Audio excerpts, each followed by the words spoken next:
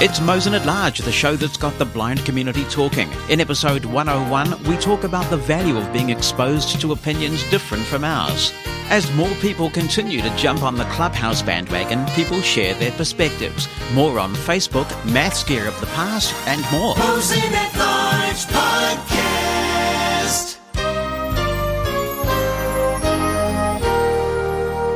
It's a pleasure and a privilege to be back with you. Thank you so much for listening. I know you have a lot of choice. I hope you've had a great week. My intention this weekend was to take it easy, recharge. It's been a bit of a busy week for me.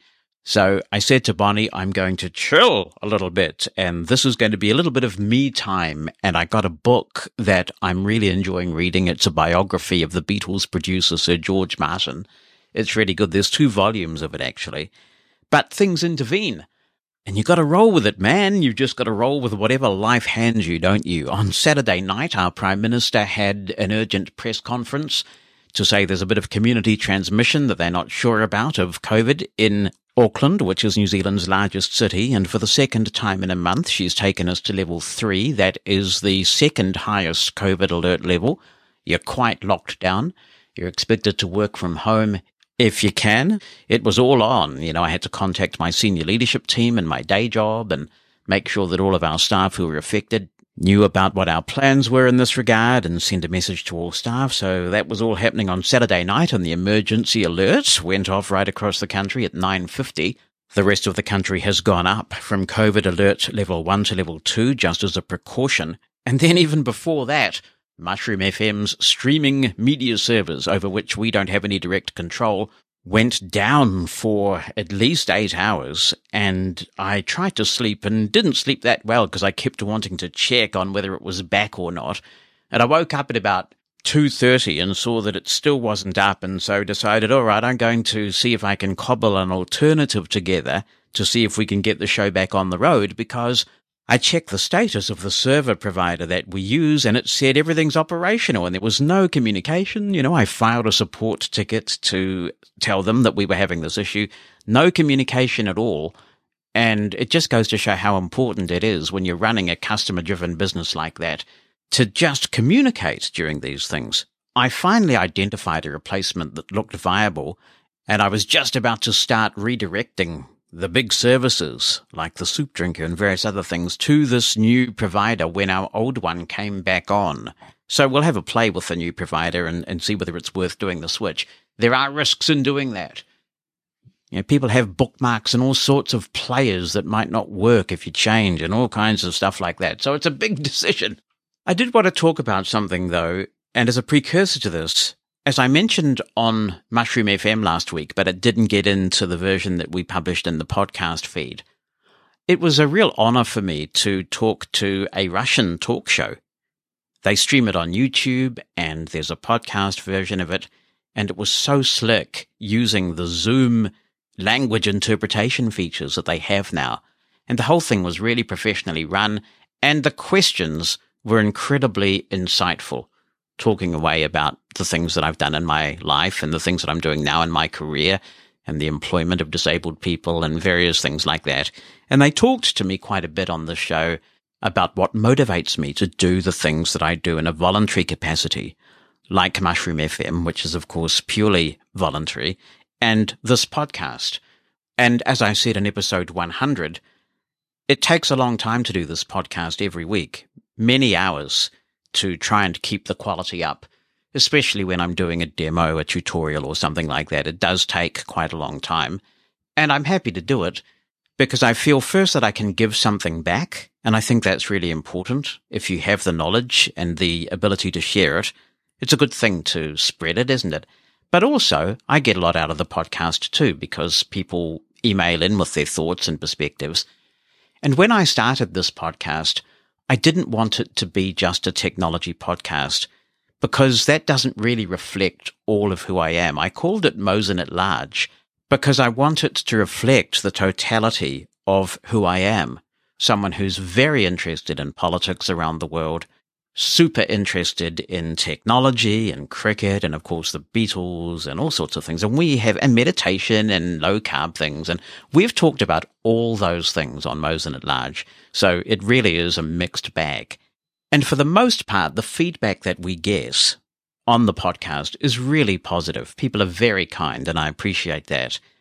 And I've learned over the years, especially being on social media, that sometimes you've got to know when to let criticism go and when to respond to it. And like many people, I think I'm a work in progress on this one.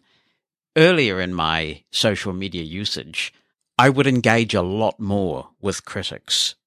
And if somebody responded aggressively to me or said something aggressive, then I would respond in kind. And of course, what that does is escalate it. I have gone through a period of late, the last few years or so, particularly as I've started doing meditation and things of that kind, where I just don't usually respond at all. And I sometimes wonder whether I've let the pendulum swing too far in the opposite direction. Because sometimes if you don't challenge something that someone says, it's sort of out there without an alternative perspective being offered. So it's a really difficult balance to strike.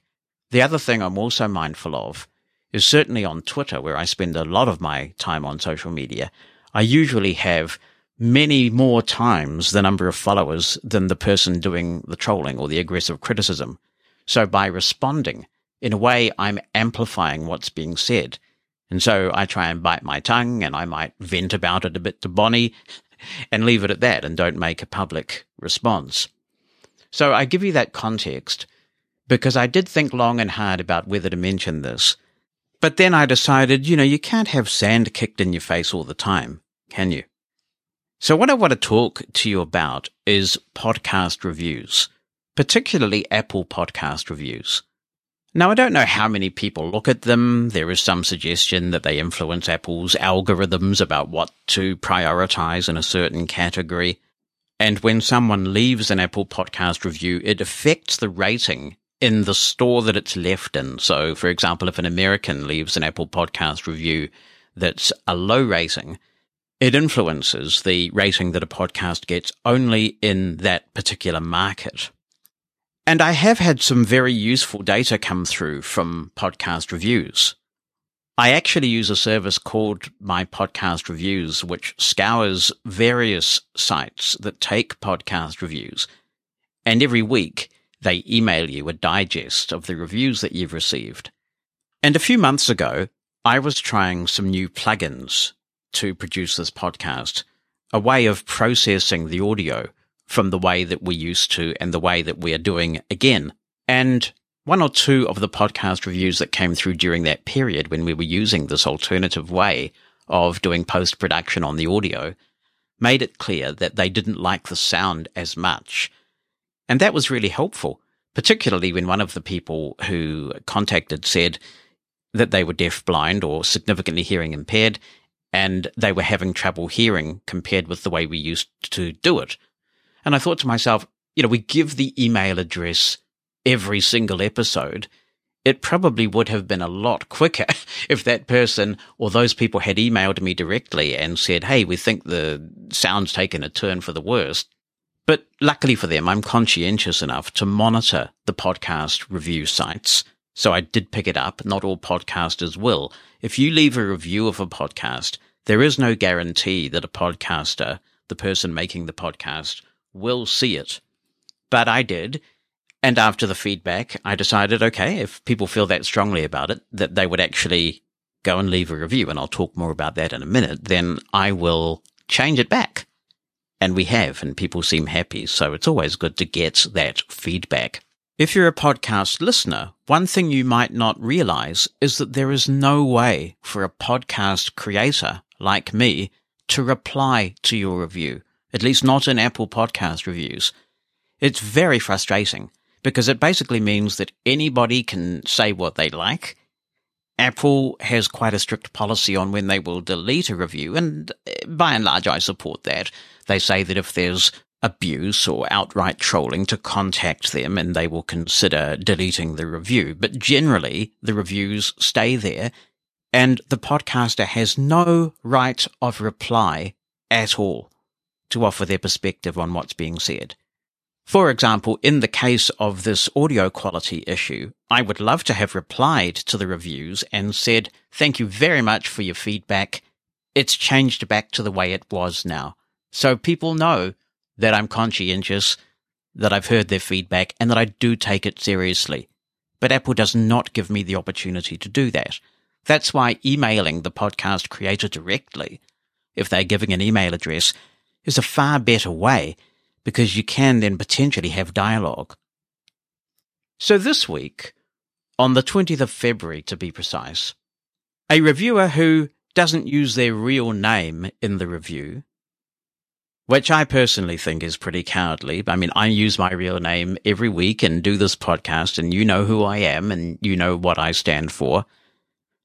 But anyway, this reviewer gives the podcast 3 stars and says in the heading, informative, and the review reads, "This is a good podcast that is technologically informative, but the political opinion is off base and insult to your intelligence." That's their poor grammar, not mine.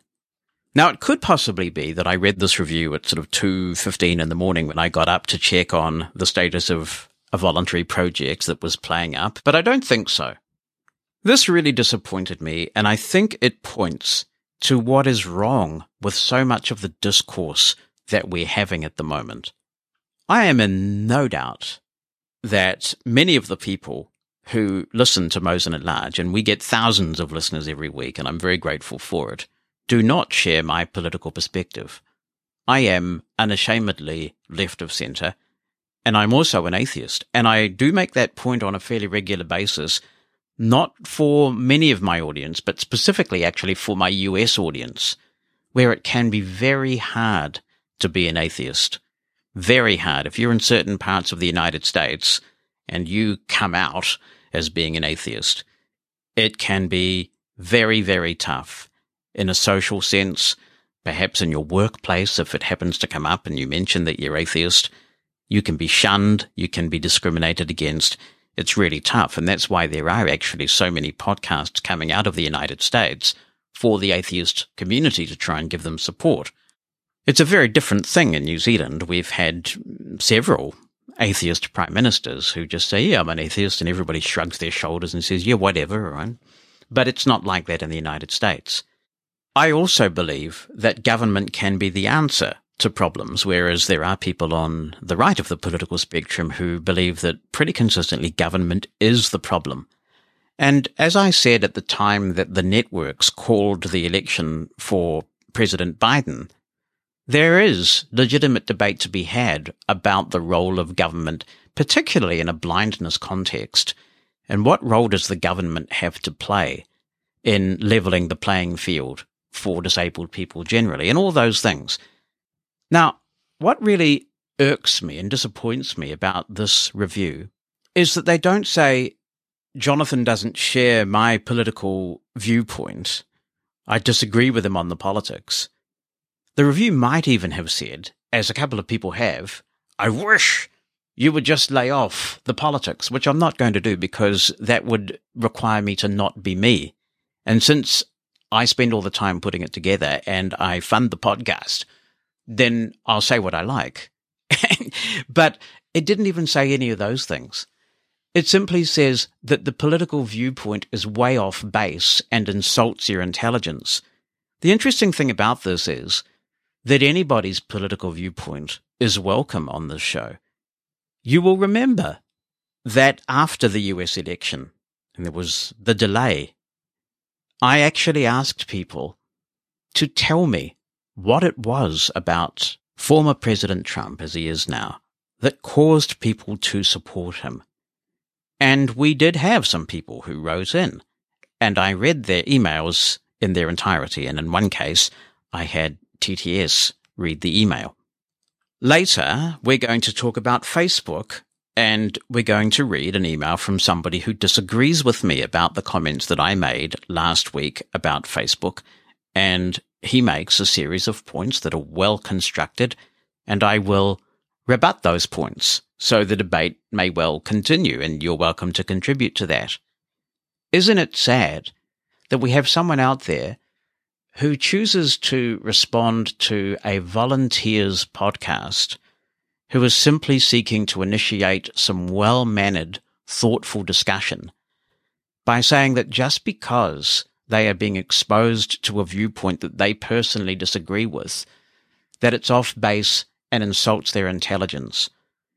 I think that no objective person could suggest that what we have here is not an intelligent conversation. As we say in the description of this podcast, you may be challenged, you may disagree sometimes, it may infuriate you sometimes, but I try to go to great lengths to ensure that everybody is heard and heard fairly, and that perspectives that differ from mine are offered. You will note, for example, that we have had people of the Muslim faith expressing their views in recent times about the guide dog issues, and we will get to that again as well. We try to help people to understand views that are not necessarily theirs.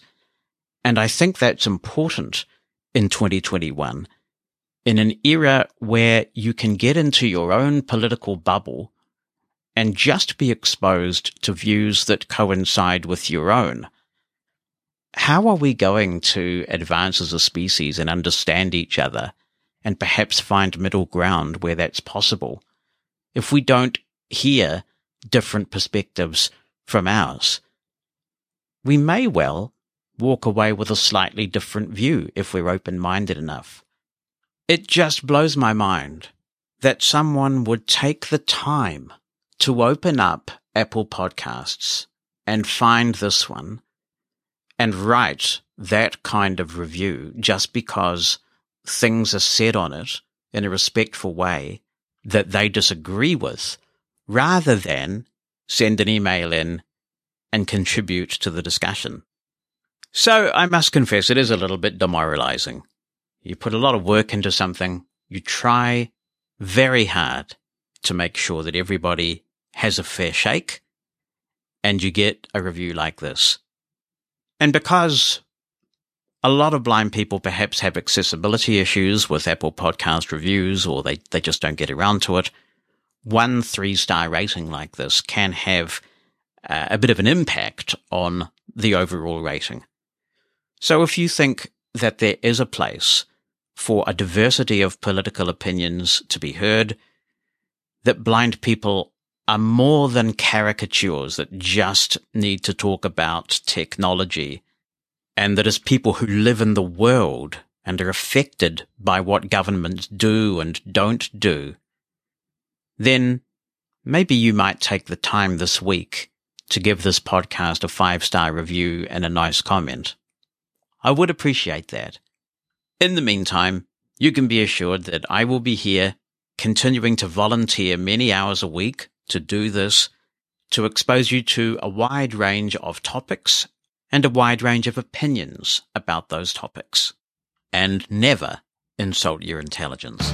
What's on your mind? Send an email with a recording of your voice, or just write it down. Jonathan@mushroomfm.com. That's JONATHAN@mushroomfm.com. Or phone our listener line. The number in the United States is 864-60-MOSEN. That's 864-60-66736.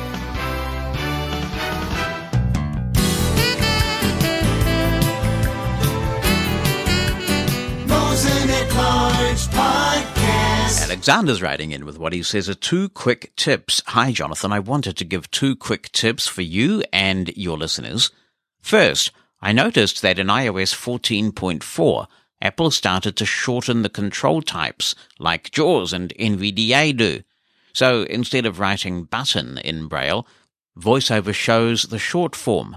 This seems to be new in this version of iOS, as I have not noticed this in earlier versions, at least in the German language. That must be new just to the German, Alexander, and perhaps to other countries, because certainly I think I'd remember if I saw things like button written out in full. Pretty sure that it's been BTN for for as long as I can remember, actually. Second, he says, I am using a Bluetooth headset from Sennheiser to listen to music. I also use tools like SoundForge to do editing. The problem with Bluetooth is it takes a moment to wake up.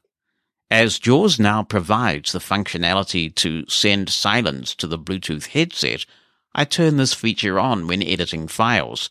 This allows me to hear exactly what is going on, and I do not miss a thing. When finished, I turn this off, as I use Braille only. Thanks, Alexander. It's a good feature that JAWS has added, and of course you can also get a similar feature if you use, say, Narrator as well by using Silenzio, which is a standalone utility. It's interesting that you're happy doing work in SoundForge with your Bluetooth headset. I guess latency with Bluetooth is improving, but certainly with older Bluetooth devices, there was enough latency that it could really affect editing. But it's nice to see us making progress in that regard. We have a report on the health of the NHS, the National Health Service in Britain. This comes from Andrew Walker. He says, in response to something which someone questioned last year, the National Health Service in the UK is itself fit and well, if under strain from virus issues. Yes, there are issues because it is a finite resource, but any citizen can get medical treatment free at the point of contact. There are some charges for dentistry, and there are charges for prescriptions, from which older people and people with financial issues do not have to pay. We do have a problem with a shortage of doctors, as older ones retire and replacements are not easy to find, but I understand that additional training places are being made available. Other than that, the NHS is busy vaccinating the population, with about 12 million already having been protected. Good on you, Andrew. Thank you for giving us that update, and like you, I am thrilled. I cannot imagine living in a country where healthcare isn't considered a human right, and where it is available not just on your ability to pay, but based on your need for that healthcare. Here's a question from Pete. He writes, I have a reasonable collection of local history books which will never see the light of Kindle or any other digital media because Guernsey is such a small place with a very limited number of interested people. As my ability to read print has now pretty much disappeared, I'd like to see what everyone thinks about finding a way to scan these books into a digital format. I have tried a flatbed scanner, but I have a life, and this takes forever for less than satisfactory results. I know some services will do the job for you, but will destroy the book in the process. I want my kids to be able to read these if they choose, so that is not a choice. What is your experience of this? I will need help to line the book up either digitally or by touch, and hopefully something which captures the image pretty quickly. Lastly, like most, I can't spend a pile of money on it. I looked at the Pearl camera, but with OpenBook it's very pricey, and as I only use JAWS at work, NVDA and Narrator at home, I don't see it as a choice. Ideally, I'd like to get the books into a format which could be read by TTS, but as a newbie Braille reader, and as Guernsey has menu French-sounding names, I would probably use Braille eventually. I noted your discussion point on PC for using JAWS if you were on a budget. I use an Acer laptop, forgive me, can't recall name and model, but it is a 2018 machine with 8 gigabytes memory and an i5 processor, and was around £600 at the time, so not top of the range even then. When FS offered the extended free license, I took advantage, so I could improve my skills during Lockdown 1. Yes, Guernsey is currently in a hard lockdown, due to a second wave caused by the Kent strain of the virus. It is hopefully past its peak, but frustrating as this looks to have been caused by one person breaking strict self-isolation rules following off-island travel. JAWS worked absolutely flawlessly with Edge, Chrome, Office, including doing some reasonably challenging stuff in Excel. I didn't have to run lots of different tasks at once, and that might be an issue. But as a home user, when this laptop goes to the digital afterlife, I am already debating whether I need a new one, as my home use case is limited. I like having a laptop, as it means if I need to master a new task on, say, Office, I can work at my own pace when I want. Thanks, Pete. You've tried the obvious things that I would have suggested. A flatbed scanner, I'm surprised that the results aren't that accurate. They will be slow by today's standards, but they're probably as accurate as you're going to get, because as long as you've got the text laying down flat on the scanner, You're probably going to get the best view of the text that way. The Pearl camera sounds ideal for what you want to do. I do appreciate the cost, and I wonder whether there might be some sort of grant you might apply for. But you'd be able to position the book in exactly the right place every time because there are clamps. It's designed for a blind person to set the book up in the perfect view of the camera. And then you just snap the images and let OpenBook do the recognizing. So it's got this mode in it where it detects you flipping the page. So literally what would happen is you'd sit there with the book, flip a page and Pearl would go click, flip another page and Pearl would go click. It'd be over very quickly in terms of your part of the process. And then you just leave OpenBook to do the scanning and recognition, and you'd have the best quality you possibly can from the book. The other cool thing about OpenBook that I like, I mean, I know there are mainstream scanning solutions out there, but why I really like OpenBook still is that you can scan, recognize, and read at the same time.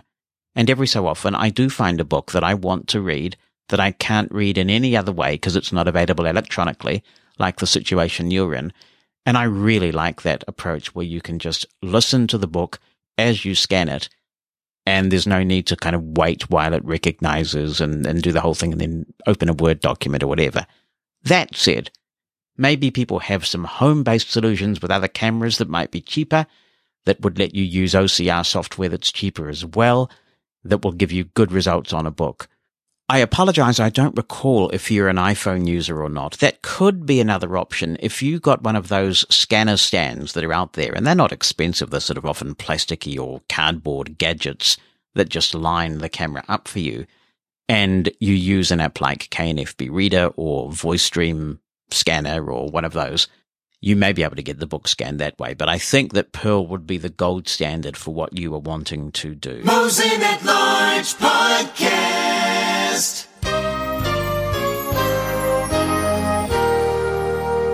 Hi, Jonathan. This is Allison Fallon in Tulsa, Oklahoma, and Tulsa is recovering from a really bad storm. Actually, Oklahoma is recovering. And I wanted to comment on the Cube Slate. I used a Cube Slate when I was at the School for the Blind in elementary school because I left in 6th grade and went to public school. And I sure do remember it. It was made of rubber. You could kind of twist it a little. It was somewhat flexible. And I think they had two types. They had one type that had bigger cubes, probably for the younger kids who wouldn't have the dexterity to deal with the tinier cubes. And then there were the ones with the tinier cubes. And that's the way I learned math. I had never thought of the 4 cube or the ones with 3 dots being a power cube, but that is a thought. But I thought they were really frustrating because it took quite a while to set up a problem. And heaven forbid if you lean down to pick up one and you put your hand on one of those cubes, it really dug into your hand because those dots were sharp. But I do remember it, not so fondly, but that's the way we learn. Thanks, Alison. I'm wishing you all the best in Oklahoma and also elsewhere that has been so badly affected by storms in recent times. Well, hello, Jonathan. I thought that I would talk about the abacus. Yes, indeed. And I remember, although I don't know I ever learned all of them, but I remember there was a very esoteric thing. It sounds very esoteric to me now, called the 9 Secrets of Addition or something like this. The 9 Secrets of the Abacus or something. And it was like, that was how it was taught in the textbook, I think, for the teachers, perhaps. And yes, you clear 9 and set 1 left. And that lovely stuff. Multiplication and division, I think, went the other way for some reason. You had to go left to right. And I can't remember why that was now. I didn't do so well with those aspects of it. But yes, I remember clearly being schooled, at least in primary and junior school, as they were called, in the use of the abacus. The big one you were talking about, I remember something for young children, young children, babies, and young children, which was like an abacus. It didn't have the 5 bead, but you move these beads along along wires, and it was just kind of for fine motor skills. But I don't know if I remember any large version of the abacus. But I do remember you could couple the little abaci together and make a big one for a really complex math problem. By the time I got to high school, of course, we weren't using those. But I think when, a few years earlier, they had been using them in high school for mathematics, for sure, at the School for the Blind where I went. But yes, indeed, the abacus, I do, and I think Mike might still have one, though we just recently did a kind of a declutter, so I'm not sure if it's still around, but I think he might still have an abacus. It was cool when I saw it for the first time in the storage room. I was like, wow, you still have an abacus. How cool is that? Very cool indeed. Jane Jordan reminds us that the abacus that we are talking about was the Cranmer abacus. And now that she mentions it, yes, I do remember that vaguely as a kid, that's what it was called. And then, of course, we went on and we got the Cranmer modified Perkins in our resource room at my high school. Does anyone remember that? That was the thing with a Perkins-style keyboard, but you could connect it to an Apple II computer, and we did, and use it as an embosser. My goodness, it made a racket. It made such a racket, you would think it was designed for tennis, I tell you. And then when I wrote a bit about this, to say on our media list, to which you can subscribe by sending a blank email to media-subscribe@mosen.org, shameless plug, media-subscribe@mosen.org, and I said we were going to be talking about old maths gear, and I mentioned Tim, and I have always thought, because I guess I've never seen his name in Braille, that it was Cramner, Cramner, and I was quite rightly castigated and corrected by Byron Sykes, and if memory serves, Byron is from Cranmer Country in Louisville, Kentucky, so he should know, and he said it's not Cramner, it's Cranmer, and I looked it up, and he's absolutely right. It's Cranmer, Tim Cranmer, an inventor who made a huge contribution to the blind community in various ways, both directly and indirectly. But as for the abacus, I hope you did not throw the abacus out, Sarah. That would be a tragedy. I have this, shall we say, robust discussion with Bonnie a lot. She says there's lots of tech we never use, old stuff we need to declutter it. And I say, Bonnie, I say, have you not heard about this Apple I computer that just sold for an amazing sum? And the reason why this person was able to get this huge sum for the Apple I and keep his significant other, assuming one exists, in the style to which they've become accustomed is probably because he resisted his significant other when his significant other said, you've got too much old technology that you never use and it's cluttered and we should throw it out. And Bonnie says, I don't think that's ever going to happen to your old chargers that you can't even remember what they're for and all these dead Braille and Speaks or whatever. I don't think that's an equivalent, she tells me. Phooey is what I say, phooey. Anyway, so we've had a few clean outs. John Millier is going to comment on the Cube Slate in just a moment, but first he says, thank you for your help with my sound on the Dell computer. All is well. The sound is like nothing I have heard before. If anyone has a Dell, set it to speaker, regardless of what you are using. Now, on the Cube Slate, I used one when I went to school in the States. I was in school with sighted and blind students, and the teachers could have you set the same problem on the slate just like she had it on the blackboard.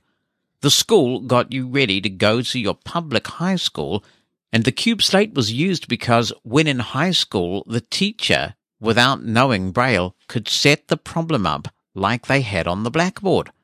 I never used the abacus because it was not used in the local public high school.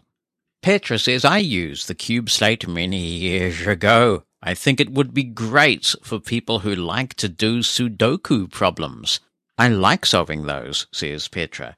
And Andy says, regarding the abacus, I still have one of the abaci that was standard issue in my school. I recently found it in a box of junk. Jonathan, this is Roy in Little Rock.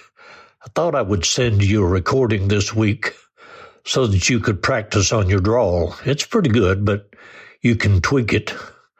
Actually, no, I would like to talk to you about a couple of things that I heard on your podcast last week. In 1954, I went to the Tennessee School for the Blind, and I was introduced to an object called the type slate. It was similar to what Andy was talking about last week. It was a metal slate, 25 holes by 25 holes, but these were round holes, and you used metal type in these holes, and by turning the type in different directions, you could write different numbers on the type slate. That's about the best I can explain it because it's been a long time, and I learned to use it. I learned to set numbers on the type slate, and I suppose that the next step would have been to work math problems on the type slate. But the year ended, and my family relocated to Arkansas, and so I never did see another type slate ever the rest of my life. Tennessee School for the Blind had a relationship with Vanderbilt University, and it's possible that that was just an experiment they were trying because they had a graduate program at Vanderbilt for educators of blind children, so that might have just been something that they were experimenting with. But I never saw another one. Now, when I got to the Arkansas School for the Blind 2 years later, they came up with this cube slate, which is exactly as Andy described it. It was, I think, 25 by 25, and it had square holes, and you placed these cubes. They were Braille cubes, had a blank space on one side, and by turning the cubes in different directions, you could get different Braille numbers. At that time, we used slates and styluses exclusively. Actually, I used slates and styluses all the way through school, all the way through college. That's all I had to write with.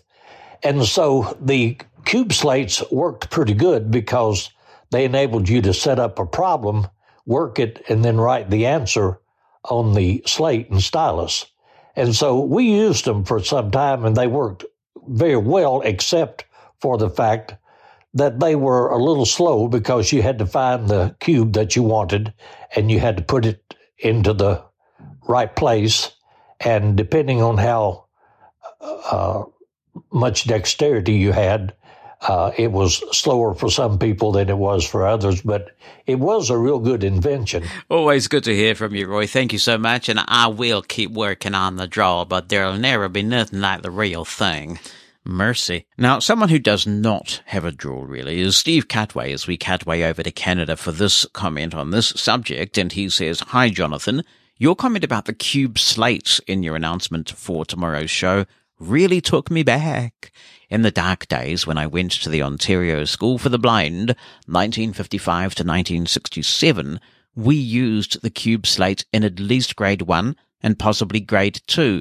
If memory serves, it was made of wood, and the plastic cubes had Braille, with an uppercase B, numbers on them. I'd love to hear from someone with a bit of memory of that slate." Well, you can, Steve. You might have missed last week's show because it was a comment from Andy about the cube slate that got us on this track, and he has a great recollection of it and talked about the way that the Braille cubes could do multiple things because of the way that you inserted them. You know, so there were dots on, but depending on which direction you inserted them, you got different numerals. So do check out episode 100 of the podcast. In either grade 2 or 3, continues Steve, we switched to the Taylor slate, which I remember better. I believe it was made in the UK. It was metal, maybe aluminium, but probably not that far back, and its legs, called type, could be inserted into holes in one of 16 positions. 8 with the smooth end facing up, and 8 with the pointed end, 2 sharp points facing up. The digits 1 through 0 and operands were denoted by the position of the pegs.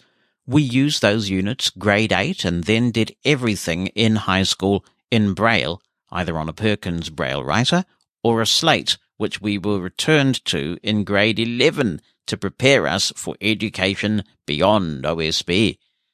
In grade 12, our vice principal offered an optional course for anyone in our class interested in learning to use the Cranmer abacus, as it either had or was about to be introduced in the elementary grades. I did the course and still have my abacus. I think I still know how to use it. I'd love to know how blind students do maths these days. In my support years, there were various approaches that were governed more by the university students' preferences and capabilities. I got my first talking calculator in June 1976, the TSI Speech Plus talking calculator, and never looked back. I still have it, and it still works plugged in. My calculator of choice these days, though, is the Sharp EL640. Ding, ding, ding, ding. Time is up. I got it 38 years ago, last Tuesday, when I attended TSI's opening ceremonies and open house at their North Bernardino Avenue facility in Mountain View, California.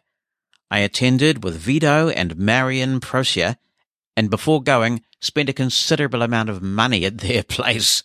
A gentleman, if there ever was one.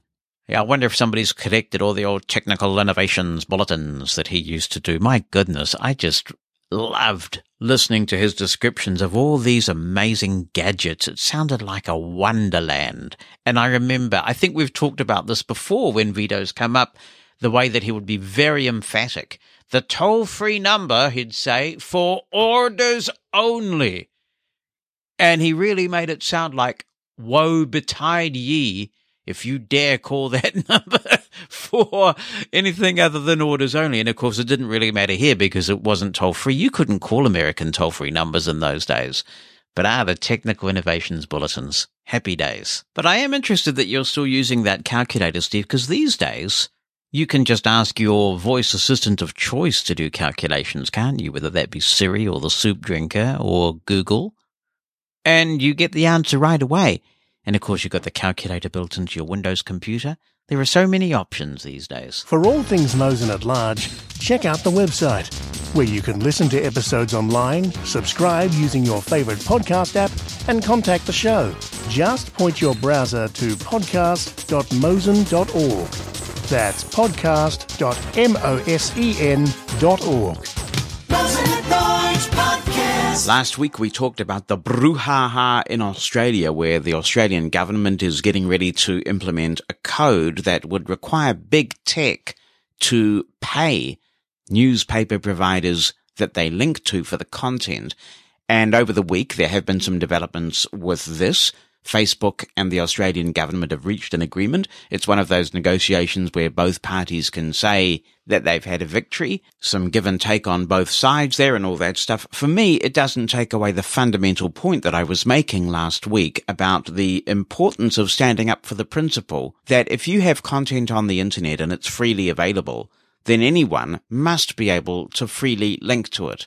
And in episode 100 of the show, I went into some detail about why I thought that, and if you missed it, you can go back and hear it if you're interested. Brian Borowski has responded to this.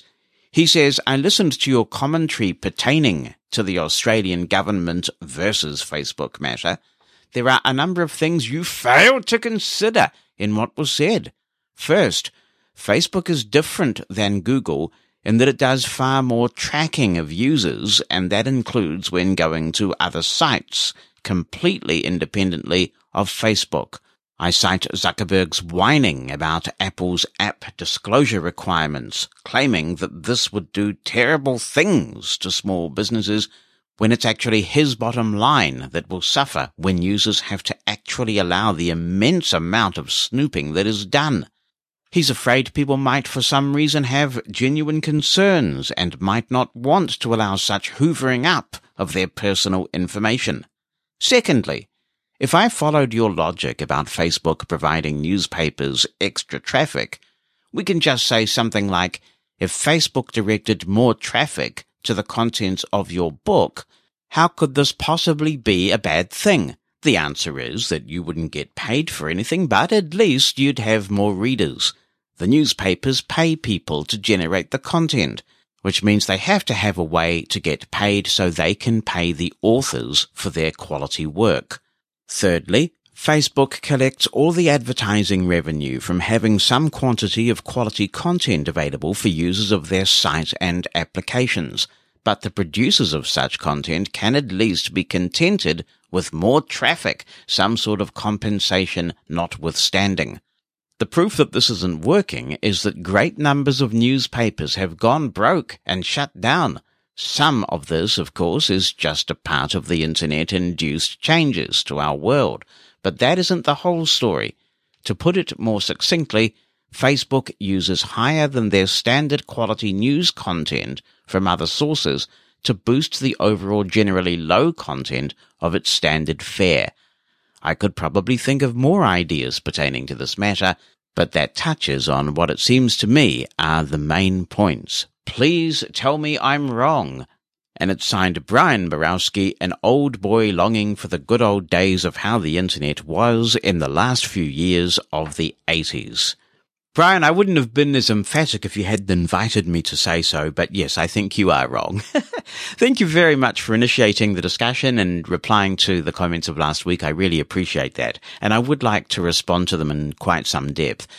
First, just recapping, in my last week comment, I was careful to say that I wasn't defending Facebook because I liked it or considered it a reputable company, but because once governments start to interfere with the fundamental principle that one public site must be allowed to freely link to another public site with public content that's available on that site, it'll be the end of the internet as we know it, and blind people will be the poorer for it. You say that you're longing for the good old days of how the internet was in the late 80s. I don't think I'd want to turn the clock back quite that far, because then we'd be back into our primary sources of information being things like Telnet and Gopher and things that I think were far inferior to what we have now. But if you do indeed want to preserve those key characteristics of that era, openness was one of them. I accept that it wasn't commercial back then. The internet was then a kind of elitist institution. People who had access to it were usually from universities, that kind of thing. But openness of information access has always been a key tenet of the way that the internet works. So I would think that you would be strongly opposed to what's happening in Australia. And I see only this week, as I said, would happen. Other countries are showing some interest. Canada is showing some interest now. But you made 3 points, and I'd like to deal with each of them specifically. On your first point, I resoundingly applaud efforts made by many to require greater transparency regarding what data is being collected about us. It's a great thing. With information comes informed consent, or our right to withhold that consent. And Apple's doing a fantastic job of shining some light on pretty scary practices on the internet by Facebook and others. A savvy user should be aware of the kind of cookies that they're allowing on their system and what's being collected about them. But the internet is now this commodity. It's a commercial thing, and there are a lot of users out there who are not savvy. I think of people who just use the thing, don't know how it works, and often are very surprised by what is being collected about them. When somebody who's a bit tech savvy, it's Christmas time, you go over to a relative's place or something, and you're the resident tech nerd of the family, and you do these little checks on people's machines, and you tell them what's being collected, and they're horrified. So it should be more transparent, and it should be easier to get these things sorted, and Apple's doing a tremendous service to the world in this regard. As I said on the show last week, I did leave Facebook when I was able to for a while, because of the Cambridge Analytica scandal, which showed contempt for people's personal data and the ethical use of it. So while you say I failed to consider it in my comments, in fact what I did was call Facebook out on last week's show for this very behavior. But at the same time, I also expressed a view last week that grown-ups need sometimes to separate their general dislike of someone or something from a very important principle that's being stood for, and I think that is really important in this case. So what I'm saying is that Facebook's tracking of users' data and the lack of transparency around that is horrible, but it has nothing to do with the fact that a key principle of the internet is that any public site must freely be able to link to any other public site containing public information. The privacy issues are separate, very important, but separate. And I would also not let Google off the hook so easily.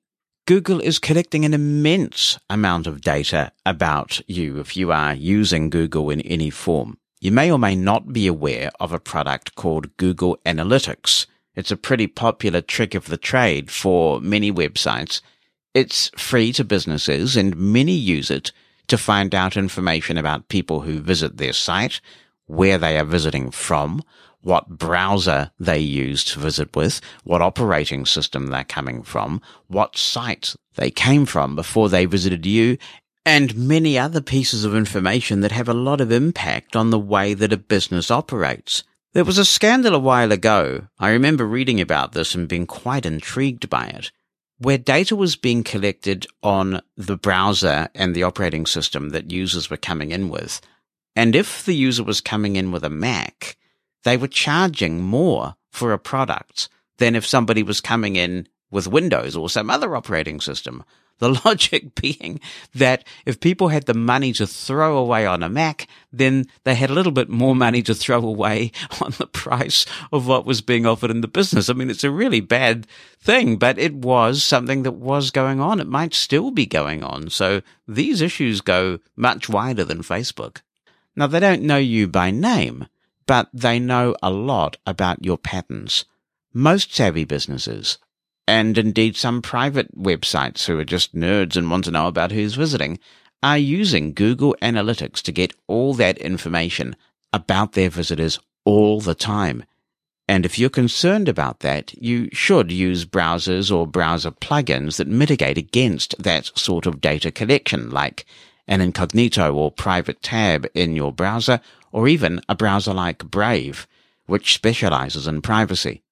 Facebook is a particularly egregious offender, but they're far from alone. And if we're going to say that no one who tracks user patterns can freely link to other websites, then again, you grind the internet to a halt. The internet is gone as we know it. The key to this issue is providing users with good quality information and allowing them to opt in or out based on informed consent. Now, on to your second point. Of course, I would be concerned if Facebook linked to the actual content of a book that I had written, depriving me of revenue. But that is not making a like-for-like comparison. No one, including the Australian government, is saying that this is to safeguard material that isn't publicly available. Let's spend some time talking through how newspapers get their revenue presently. Broadly speaking, there are two models in common usage, and Facebook being able to link to them helps them in both cases, not hinders them. First, newspapers place ads on their site, which they want their readers to see, and even better, click on. The newspaper earns revenue based on ad impressions, how many people have viewed, and how many people have clicked through. In this model, Facebook is helping those newspaper publishers by driving traffic to the site so people see the ads on those pages in a particular article, increasing impressions. It helps with discovery of articles, particularly articles that people share a lot. Facebook's algorithms will prioritize those. So specifically because of Facebook's algorithms, the newspaper will get more people coming to the site, therefore the newspaper gets more people viewing the ad. Therefore, they get more revenue than had Facebook not driven all that traffic to the article. That's because the article remains on the newspaper's website where they have control of what ads go in there. It is not that Facebook is repurposing the article. Now, sure, Facebook benefits from its users sharing the article, but I would argue that there is a public good component here too. We all benefit from Facebook sharing information from reputable sources. The second major way that newspapers derive revenue is by making some articles freely available to entice readers, but putting a good deal of content behind a paywall. Here we might be coming close to your analogy of Facebook freely making the contents of one of my books available on the site. If it were true that Facebook were circumventing the paywall, they are not. at least not in any widespread way. Technically, it is certainly possible for a user to pay a subscription to a newspaper, log in to the premium part of the site, copy the text of a paywalled article to the clipboard, and paste it into a Facebook post. That's not unique to Facebook, though. You could do that on LinkedIn or your own blog or Medium or any number of places. Now, if that happens, the entity that's being used for that copyright infringement has very little control over that, and I see no evidence that it's widespread. But if it does happen, if any copyrighted material is being shared in that way, there are already legal avenues available for a publisher to exercise, because this is copyright infringement, and I would 100% support the publisher going after the user who did that, just like I would go after a user who would do that with one of my books. In reality, though, what happens most of the time is that when an article is behind a paywall, the publisher shares enough of it freely to try and lure the user into subscribing. You've probably seen this. Someone provides a link on social media, whether it be Facebook or Twitter or wherever you choose to hang out, and you think, wow, that sounds interesting. So you choose the link and you start reading the article, and just as it's getting really good, the article stops, and you get told that to see the full story, you need to subscribe to the newspaper for the low, low price of whatever it is. And when a user shares that kind of article by including a link to it in the post where the user lands on that page that says you have to subscribe, the user on Facebook is again doing the newspaper a favor by having the user click through to the article on the newspaper's site, seeing something they might not otherwise have seen, and being so intrigued by what they read that they cough up their subscription. They pay for it so they can read the rest. That might not have happened had they not seen the teaser on Facebook. Facebook is responsible for these newspapers gaining more revenue from their subscription models than they otherwise would have. Now on to your third point. You say that Facebook collects all the advertising revenue because of quality content being available on their platform that's written by others. I've covered this in part already. It's simply not the case. When a user clicks through to a newspaper site, they see ads served up by that site, not by Facebook. What we're seeing is old media having trouble adapting to change, just like the music and video industries struggled to adapt to new media, and you did indeed acknowledge this to some degree in your comments.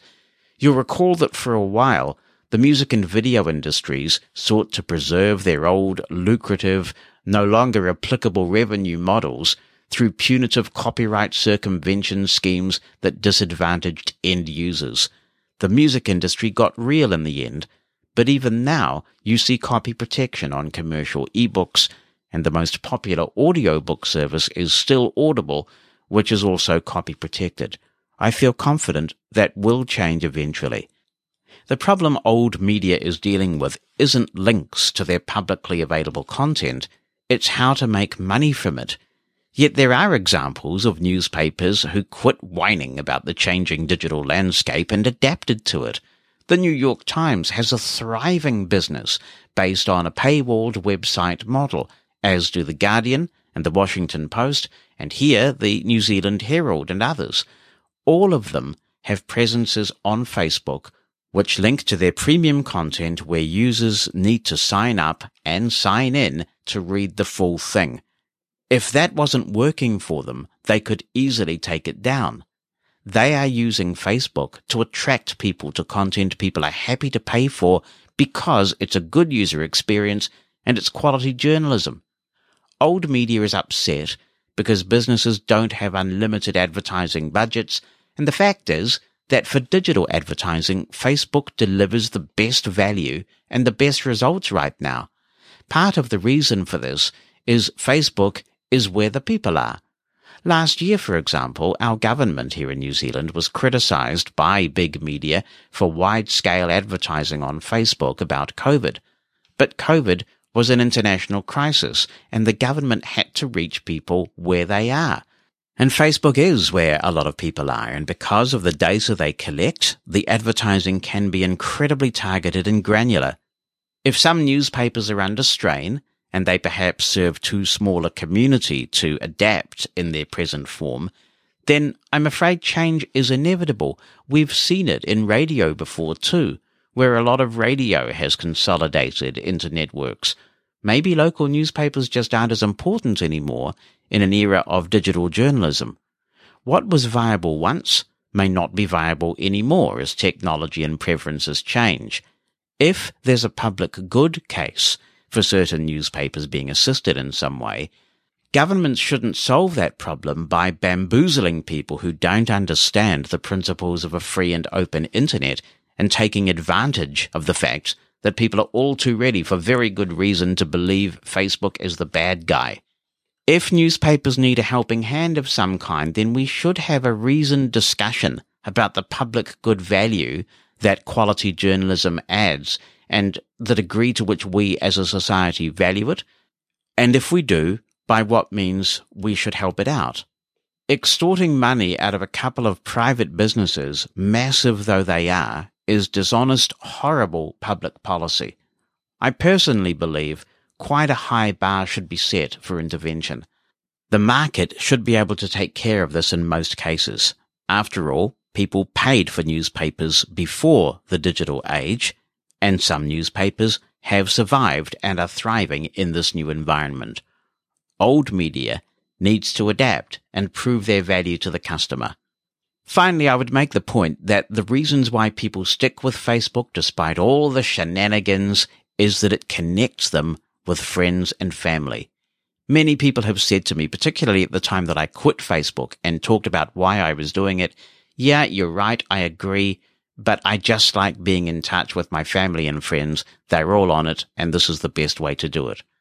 Over 50% of Facebook users, according to recent data, get some news from it. That's true. But news isn't their primary reason for joining and keeping Facebook. It's mainly about the personal connections. Thanks for the dialogue, Brian. Appreciate it. Be the first to know what's coming in the next episode of Mosen at Large. Opt into the Mosen media list and receive a brief email on what's coming so you can get your contribution in ahead of the show. You can stop receiving emails anytime. To join, send a blank email to media-subscribe@mosen.org. That's media-subscribe@mosen.org. Stay in the know with Mosen at Large. Mosen at Large Podcast. Hey, Jonathan. This is Jim East from Florida. First off, I want to thank you for your great tutorial about an introduction to Clubhouse. I was able to reach out to a group of friends, and I was able to find someone that had an invitation, and she shared it with me, and I've been on it for about 3 days now, and I've learned a lot. So I'll just be brief and say thank you for that information. I always get something new. The other thing I wanted to feedback is Facebook. I understand a lot of thoughts and feelings about Facebook. I guess for me, the way I use it, especially someone being blind, is it's a great tool for me to reach out and find distant friends or maybe follow a little bit of what's going on with family, things like that. I don't get my news from Facebook. I don't spend probably more than an hour or two a week on Facebook trolling and listening and whatever. When I say trolling, I mean trolling like a boat patrol, just sifting through, not trolling and antagonizing people. So anyway, but I would agree with you. They need to do better, and all these platforms need to do better. But in short, to me, it's just a locator and a way to converse with people that I may not otherwise be able to find or converse with. But otherwise, I would agree with you. These services need to get better. Yeah, and that's the thing, isn't it? So many people are on the jolly old thing. Not so much younger people. Younger people don't seem to be as into Facebook as a rule. They're doing the TikTok and the Snapchat and other social media. But, you know, if you suddenly think, whatever happened to that pillock of a school bully from 1977 or whatever, you can look them up and find out where they are. Or, of course, if you really want to get into trouble, you can think whatever happened to that cute girl from 1986 or whatever, and you can probably look them up too. I tell you, there are so many people on the book. That's one of the things that makes it hard to get rid of. Hello, Jonathan, says Jennifer Parry. Just wanted to say how much I enjoyed all the detailed information and demonstrations of Clubhouse features. I learned so much and feel a lot more comfortable with getting started in Clubhouse. I very much look forward to establishing connections and learning from others through this audio platform. I think it has a lot of exciting potential. Thank you, Jennifer. Me too, and I was particularly encouraged to hear the Clubhouse founders say they're working on some more really cool things, including higher quality audio. Squee. And someone else who's in the Clubhouse is Victor Tsarin, and he says, "Hey, Jonathan, great show discussing Clubhouse. Thanks as always. I find that one of the most distinct features of Clubhouse is how many experts are present there and available to share their knowledge with pretty much anyone. For example, you can listen in on the rooms where some of the world's prominent venture capitalists hang out, talking about the new promising technology. Similarly, there are publishing houses discussing book publishing, or promotion process, or music producers conversing about touring and mental health of musicians, etc., etc. We should definitely take advantage of the platform, as it is difficult to say how long this openness will last. At some point, Clubhouse will either have to go public or be bought by someone in order to start generating money for those early investors. And from there, things can go anywhere. I am, for one, enjoying Clubhouse, but tracking the topics that interest me the most in the interest of time. Thanks again for the show." Well, thank you for writing in, Vic. I agree with you. Right now, it's a golden age of Clubhouse. I'm really enjoying it. And now that I've got my follower list under control, I am seeing some really interesting discussions. I've been in a few about podcasting, where I've participated. I was in one a while ago talking about the use of the term disabled and whether people think that term is okay or whether there should be other terms used. And it was good to get people's perspectives from around the world on that. So there is a lot to enjoy on Clubhouse. And when that higher quality audio comes along, it's going to be even more enjoyable for me. Hi, Jonathan. It's Allison Malloy in Cincinnati, Ohio. I have been using Clubhouse more in the past couple of days, especially, and I am really enjoying it. I have used it to connect with some folks who I haven't voice chatted with in a while, like you. And I've also used it now to meet some new people. And I've even had the experience of creating and moderating my own room. So whether it's a flash in the pan or whether, as I hope, it's here to stay, I'm really enjoying it right now. And I think anything that helps us to stay connected in this time of pandemic is great. So I'm having fun. I hope that you and all listeners are having a wonderful day. Hello, Jonathan. It's Earl Zwicker from Toronto, Ontario, Canada. And I'm really enjoying the Mosen at Large podcast. And I enjoyed the episode where you reviewed Clubhouse. I've been on Clubhouse since February 6th, when it wasn't the most accessible thing around. But they came up with an update a few days after that, and accessibility improved quite a bit. And I'm excited about the future of this platform, seeing where it's going to go and what accessibility changes will take place and what kind of interesting conversations will come up. I've already been involved in several interesting conversations out there, and I think it's just going to get better and better. And I think the fact that it wasn't designed specifically for the blind and visually impaired community makes it the app that it is. You see so many different people out there, and there's such a diverse, community that I think it's just going to get better and better as more people come aboard this platform. And I'm really excited about the future of Clubhouse. I also wanted to pass along a tip, and I don't know if you mentioned it in your podcast and I just missed it. And if I did, I apologize. But if you double tap on Bulletin and you're looking at the list of events and you get to the end, you'll find that there's only about a couple of hours worth of events. But if you turn VoiceOver off and do a 3-finger swipe up, and you can do as many swipe up with 3 fingers as you want, and turn VoiceOver back on, and you can see more events. And then when you get to the end of that, you can repeat the process and see even more events. I do this when I want to see events that are coming up within the next day or two. It's kind of a clunky workaround, but it works for now, and hopefully they'll improve the accessibility of the bulletin area and make it even better than it is right now, because I find navigating through events is not the easiest thing to do, but it works for now, and I just hope that they'll improve it. You can also use this tip if you're looking at the list of people that you're following in your profile, or if you're looking at the list of people that follow you.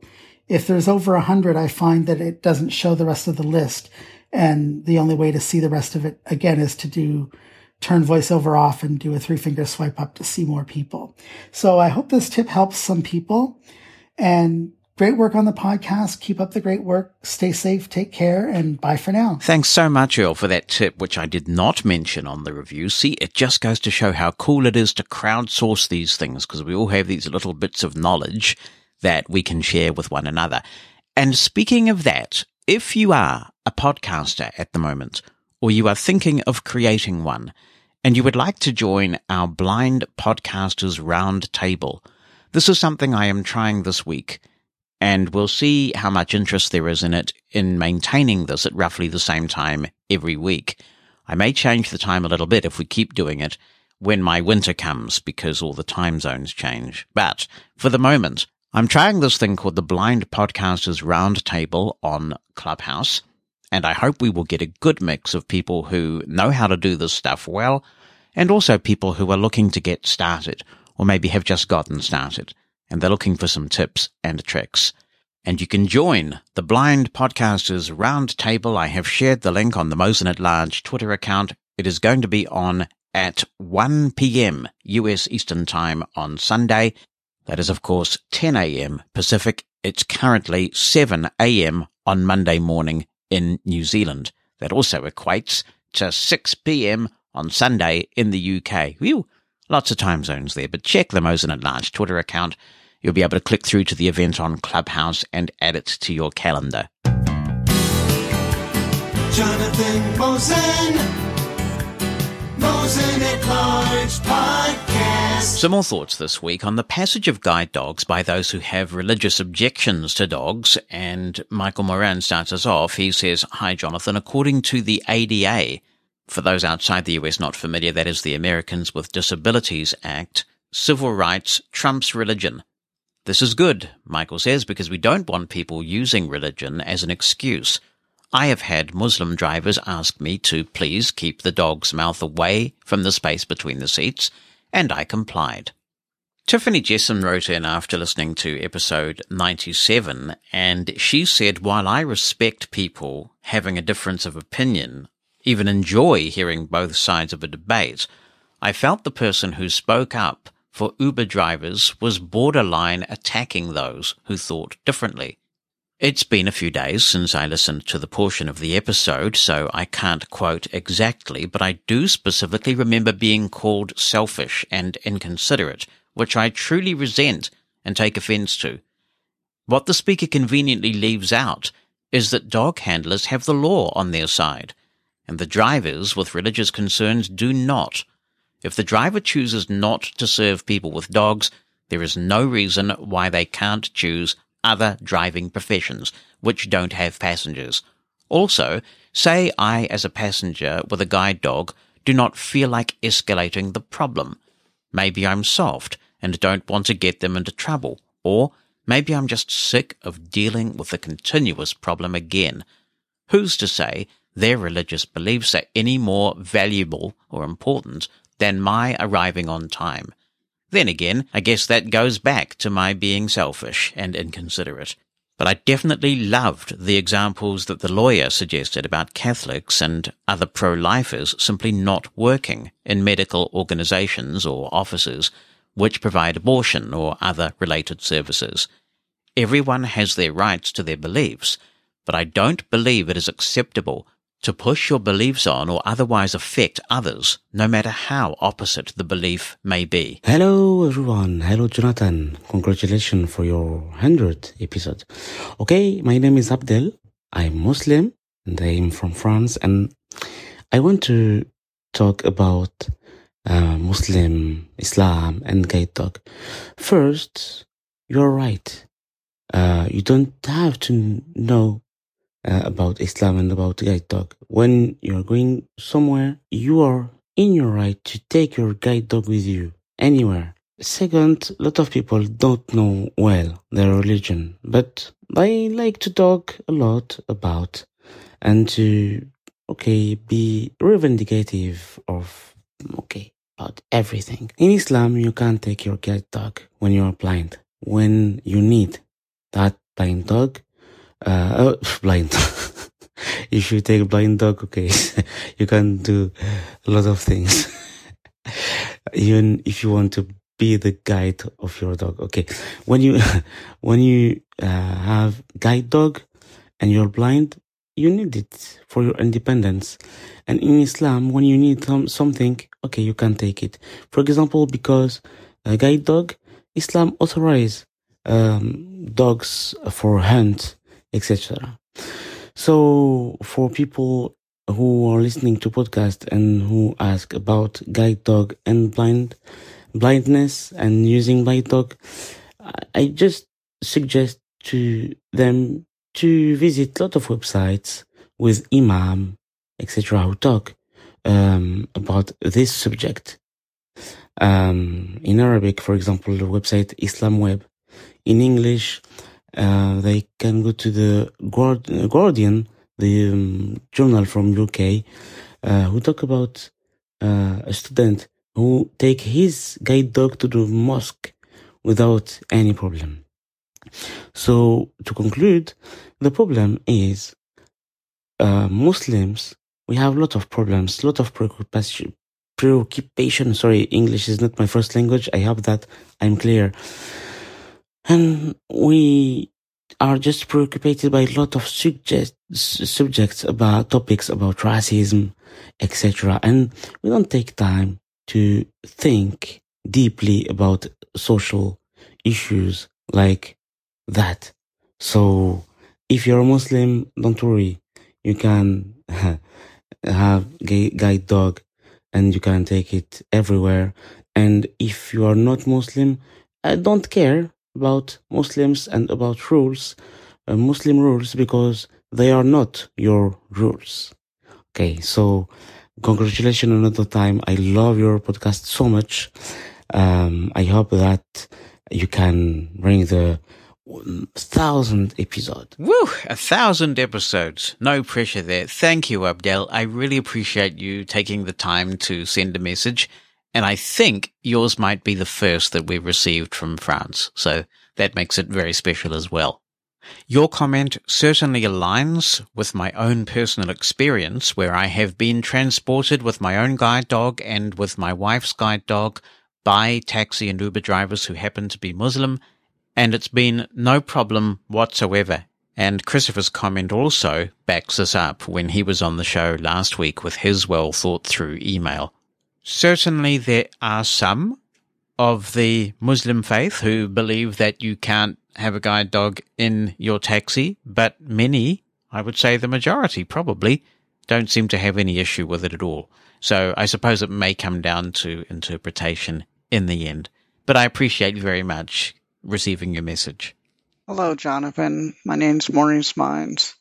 I live in Bakersfield, California.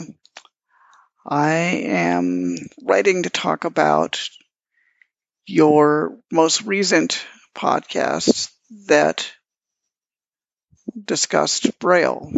I use Braille heavily, and I'm not the normal person, however. I am a Mac user, and I use my note taker as the Braille display. When I have to write something, I write it in Windows because Apple's dictation has much to be desired. I have a written expression disorder, which means I have dyslexia of writing, so I use Dragon in Windows, and for the most part I get no complaints. Differences in screen readers. Long story short is that both Mac OS and Windows, specifically JAWS for Windows, have some things to be desired when it comes to Braille. Whenever JAWS upgrades, if you don't have their preferred Braille display, as always been, if you don't have a focus, then your support mileage may vary greatly. If you're on the Mac, if you are using something that isn't ultra modern, or more importantly, something that Apple has tested, you may find yourself in a little bit of trouble when trying to pair it with the computer, or you will be forced to use Bluetooth if your display is older or not supported. But again, I'm a staunch advocate of Braille. That's because without my hearing aids, I can hear virtually nothing. Was learning sign language until the pandemic hit, but now I'm just practicing at home. If and when I get around to dealing with the Braille issue for me, I have a pretty good idea of what I would like to ask for, and hopefully when I ask for it, the request will be approved. Jonathan Mosen at Large Podcast. Let's get into looking at some things Apple this week, and Daniel Semro says, I too have an iPhone 7 and voice control will indeed work. It also works on iPad. Thank you, Daniel.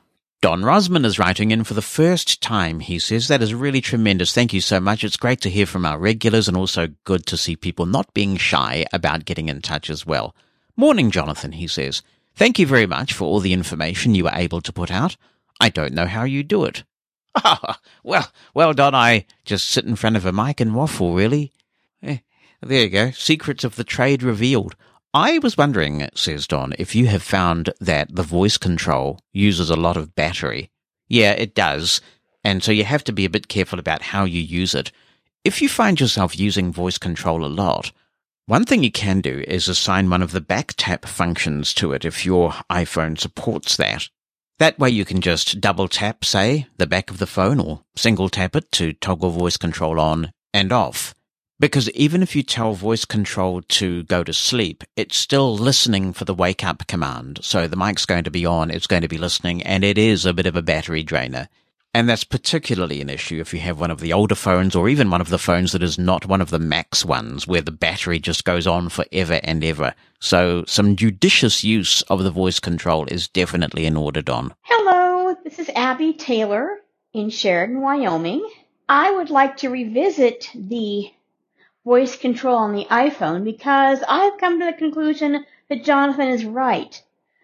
After hearing his response to my commentary last week, I decided to try it again, this time with a different Bluetooth earpiece that has a much better microphone. And I have discovered that it seems to work better.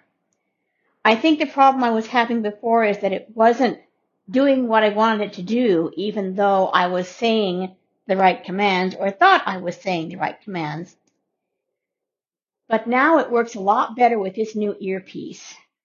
Now, there are some things I haven't been able to get it to do, and I think I may not be saying the right commands, or I may have to enable such commands in the settings, and I will look at that when I have more time. For starters, in an email message, when I get a message from one of the blogs that I follow, it will not read the text of the message when I say voiceover read all. It will read the top of the message where it says, respond to this post by replying above this line, and then that's it. So I have to manually still get it to do that. In an email message, when I try to tap, say, the like button on a blog post that I'm following and I'm reading an email, it will not do that either. Again, there may be something I may have to enable in the settings in order to get that to work, and I will look at that later.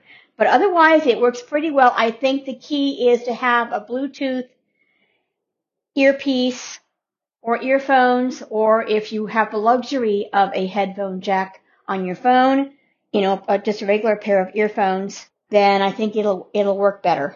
So I have backpedaled, shifted gears, shifted into reverse, whatever you want to call it, as far as the voice control is concerned. Now, speaking of earphones, when this COVID business is past, I will want to do a little traveling, and I like to be able to read a book on an airplane when I have a long flight. And I know now that it is possible to use Bluetooth on your iPhone on an airplane, even if you have airplane mode turned on. However, what if, God forbid, you are right in the middle of a dicey part of your book, and you're on the airplane, and you've got 2 more hours to go, and the battery on your Bluetooth headset dies because maybe you forgot to charge it the night before, and you don't have the luxury of a standard headphone jack on your iPhone. Well, what do? A friend told me about a jack that she got, that she can plug a standard pair of headphones into, or she plugs the jack into the lightning port on the iPhone and then plugs a standard pair of headphones into it. And I'm wondering if anyone else has had any experiences with such a jack. And my main concern with this is my phone. I have an SE 2020, and it now has a battery case, which uses a lightning port that I use to charge the phone, and it covers up the lightning port on the actual phone, so I can't access it. So, if I were to plug such a jack into this lightning port on the battery case, would it still work? When I was a kid, Abby, I was always told that changing a mind was a woman's prerogative. It's probably a phrase that's gone out of fashion now, but that's good. I'm glad you are having some luck with voice control, and certainly with any of those dictation products, be it Dragon or voice control or whatever, the quality of the microphone that you're using is really critical. I have used a lot of these little dongles that Apple sell, the Lightning to 3.5mm adapter, ever since Apple took the headphone jack away. That's how we get audio from the iPhone into the mixer for recording podcasts here. And it's also how I used to connect my hearing aids before I got made for iPhone hearing aids. I have this direct audio input cable that connects to the hearing aids, and then at the other end there's a 3.5 plug, and so it would plug into that little adapter. The one thing I would say is that they do eventually wear out. They are quite flimsy. And so if you subject yours to a little bit of rough and tumble as you travel around, you might want to have a spare one or two just in case, because they do stop working eventually. And I have a little stock of them here. Isn't it ridiculous? They call this progress. We used to just be able to plug things into the headphone jack, and now we have to buy an additional accessory and have several of them around in case they break. Progress? No. But regarding your battery case, yes, that's going to work fine. And that's because the battery case has something called lightning pass-through. And that means that it will simply detect the kind of accessory you're plugging in, and you'll be good. And for all of the innovations that have been made with Bluetooth, many people still say, for latency, ease of use, obviously that battery life issue that you highlighted, you can't beat good old wired headphones. So get that adapter. You can actually open the Apple Store app on your phone and order it really easily, and they will ship it to you. And then you need never worry about running out of juice for your headphones during the juicy bits of your book. Good morning, Jonathan, says Petra. Well, good morning, Petra. Is there still no way, she says, for us to detect the lights that indicate how well charged devices are? I have several Bluetooth speakers and wireless chargers that I would really like to be sure are fully charged when I need to use them. I did have some luck before Aira with TapTapC, Petra. TapTapC is an interesting little hybrid because it uses a combination of object recognition and crowdsourcing. For example, I have this big Kahuna 20,000 milliamp charger from Anker, and I used that a lot when I was doing international travel, long flights on planes, and it was really important that it was fully charged. And it had a little screen which had kind of lights and bars and things. TapTapC would sometimes tell me what level that it was at. Now, of course, I just use Aira, and it's a free call, of course. I mean, if you just limit it to 1 5-minute call a day, you can use Aira for free for that. Failing that, Be My Eyes is available as well for the same thing. Jonathan, Gerardo here from Mexico. Very, very good day to you, and congrats on your 100th episode of the Mosen at Large podcast. I've been with you since maybe the Blind Side, and transitioned to you with the Mosen at Large. Very, very enriching every episode, as I tweeted just a little while ago today. Every episode, one comes out learning something new, no matter what it is, be technology, be blindness in general, always learning something new. And as you say, we have formed a very enriching and helping community of people over all this time. Several topics. One, the topic that you were bringing up about that not that many blind people use spatial orientation on their phones. For the longest time, I have found it very efficient to learn where apps or icons are on the screen. You just put the finger on the icon. Of course, I use the split tap. So you put one finger on the icon and the other finger you tap with, and it's very, very efficient to go around the phone, be on apps, as I mentioned before, or on the main screen. I use a point of reference, the home button. For those of you guys who have iPhones with home button still, the grill on the top where you put the phone to the ear, with the volume and the mute on the left, and where you lock the phone on the right. Those are the main points of reference I use when exploring an app or the home screen. So it's a very efficient way. So it's as if you were learning a new building, a new house. The same way with the phone. That's the beauty of touch screens, that you really can get very efficient in navigating the phone. It's the same way that the sighted people use it, with just put the finger on the icon and away it opens. Two, the second topic is I'm really appreciating the setup that you have on your phone in terms of turning off certain sounds. It feels weird, but it really makes VoiceOver feel a bit more robust. And also it allows one to take more advantage and to be more aware of the haptic touch on the phone. So thanks for the, I think I don't remember what episode it was, but you mentioned the setup that you had, and I tried it out since this morning, and it's working very, very beautifully. So thanks for sharing. And for the person who asked the question, thank you so much for the feedback and for the very positive comments about the podcast, and for listening all this time. I do appreciate that. I'm such a rebel, because not only have I turned some of those sounds off, I've also turned the haptic feedback off. I don't like it, so I turn it off. Good to have the choice, isn't it? Greg Austin is writing in and says, hello, Jonathan. Following your excellent demonstration of moving apps, I notice a setting called Direct Touch Apps in the Rotaraction Settings menu. Would you consider explaining what this is about, how and when to use it? I can't figure out what it's for. Sure, Greg, happy to do that for you.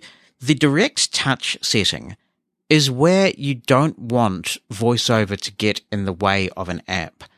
Now, I'll give you a few examples of where this might be the case. And actually, a developer who really knows what they're doing with VoiceOver can implement Direct Touch in certain areas of the screen. You see this in apps like FlickType, for example, the alternative keyboard. I think Blindfold Games makes use of Direct Touch as well. So the idea is, let's say that you download an app from the store and it's a virtual piano. So when you go into that app, you've got a piano keyboard on the screen and you can press multiple keys to make chords and all sorts of groovy things like that. The thing is, that's not going to play nice by default with VoiceOver, because you'd have to double tap every key, which would make not only playing single melodies really difficult because you have to keep double tapping everything, but it also makes playing chords next to impossible. So you can turn the Direct Touch on, assuming the app is supporting it, of course, and then you would be able to use those keys, those piano keys, like everybody else. You can, of course, turn VoiceOver off with an app like that, And you probably won't be any worse off for doing it, but there will be times when you would want direct touch on so you could still get speech feedback. So it's probably not often you would need to use it, but that's what it's there for. Douglas Howard is writing in from Ontario, Canada. I'm not sure which bit of Ontario, but he says, I know over the past week they have done some updates to Facebook.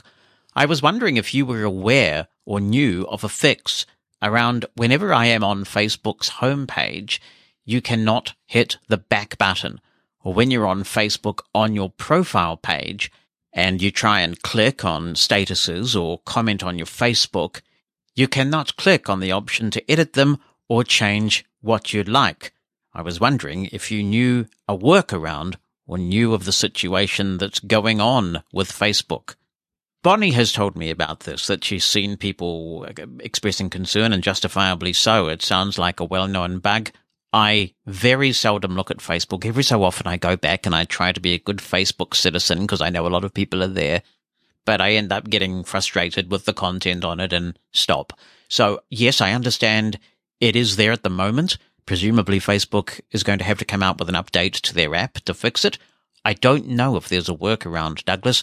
If anyone knows of one, please let us know. On Twitter, follow Mosen at Large for information about the podcast, the latest tech news, and links to things we talk about on the podcast. That's Mosen at Large, all one word, on Twitter.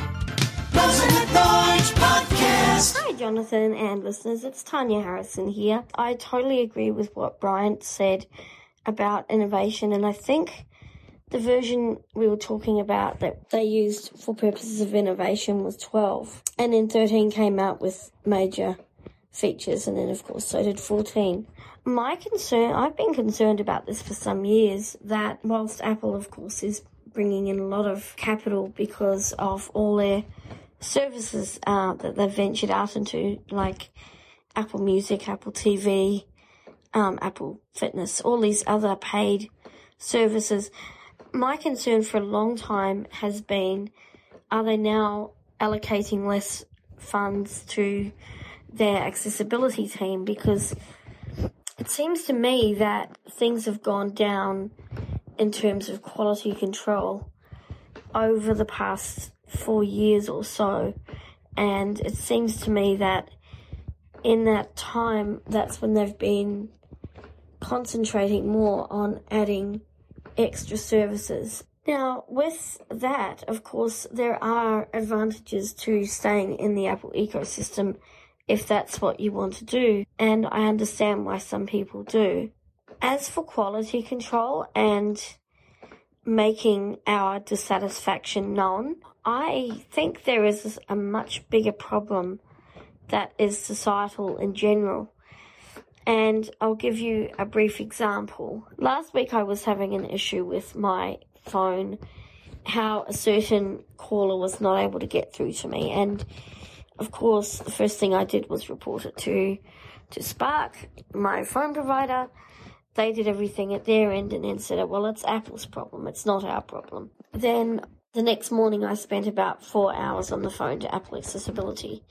And it's so wonderful. They genuinely do a very good job of helping you troubleshoot and go through all your settings, and we did all that, and then it came back to, well, it is actually your phone provider's problem. It turns out it was neither. It was just, it's one of these little mysteries, because then I got other people to call me from the same hospital, and they could. It's just this one department. Of course, it's the one I regularly have to go to. That never seems to be able to connect with me. Their number doesn't even give me a chance to answer it or go, let alone go to voicemail. They just get the person you're trying to reach call cannot be reached at this time. So we've never got to the bottom of that mystery with all the troubleshooting. However, my concern is that when there are so many companies involved in your iPhone experience, because the iPhone is made by Apple, but then Apple doesn't have a phone company, so you're then with another provider. And to me, when there is so many different companies in the mix, it's always, as Douglas Adams would say, someone else's problem. So it gives many of the people you speak with at these companies a choice to fob it off because, it's not our problem really, it's Sparks, you need to get onto them. And then the Spark person fobs it off because, no, it's actually Apple's problem because they made the phone. And then Apple says, no, it's Spark's problem because they're providing the service.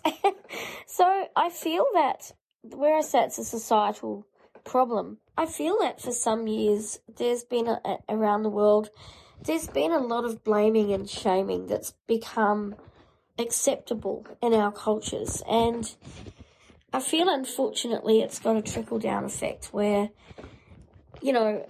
something happens, for example, COVID. Oh, well, it's, I hate to say this because it's just so many people have heard it, and I don't think blaming anyone gets us anywhere, but the original consensus was, oh, well, it's China's fault, and it just happens with everything. It's like, okay, before people even try and solve an issue, let's just see where the blame lies. And to me, it's trickled down. It's trickled down into our use of technology. And just on a personal note, I feel at the moment that innovation for me is what soup is for you, Jonathan. It's a word that absolutely makes me want to scream, because the more innovations we get, it seems the more bugs we get. iOS giveth and iOS taketh away. So every time now when I hear about new and exciting features in upcoming technology, my instant thought now is, oh my God, what are we going to lose? Because there's always things that get messed up. It was a very interesting discussion between you and Bonnie on Clubhouse. It made me think, and I've often thought this, that I wish there was an audio dating site. And I don't mean things like Verail, because they seem to be where blind people flock, and not all blind people specifically want to go out with a blind person. I'm happy with a blind person or a sighted person. But when you go on most dating sites, they're either quite inaccessible or because they're very picture specific. Many people don't write much on their profile, so you don't really come out knowing a lot about anyone. And years ago, we had these audio phone lines where you could hear people's voices, and I wish now there was something similar, even if it was on the current sites, that you could go and maybe, as well as photos and videos, it would be mandatory for someone even to leave a 30-second message. Oh, so many interesting topics coming out of that last bit there, Tanya. For those people who've used one of those online dating sites, did it work out for you? It's such an interesting question. I've never used one of those things.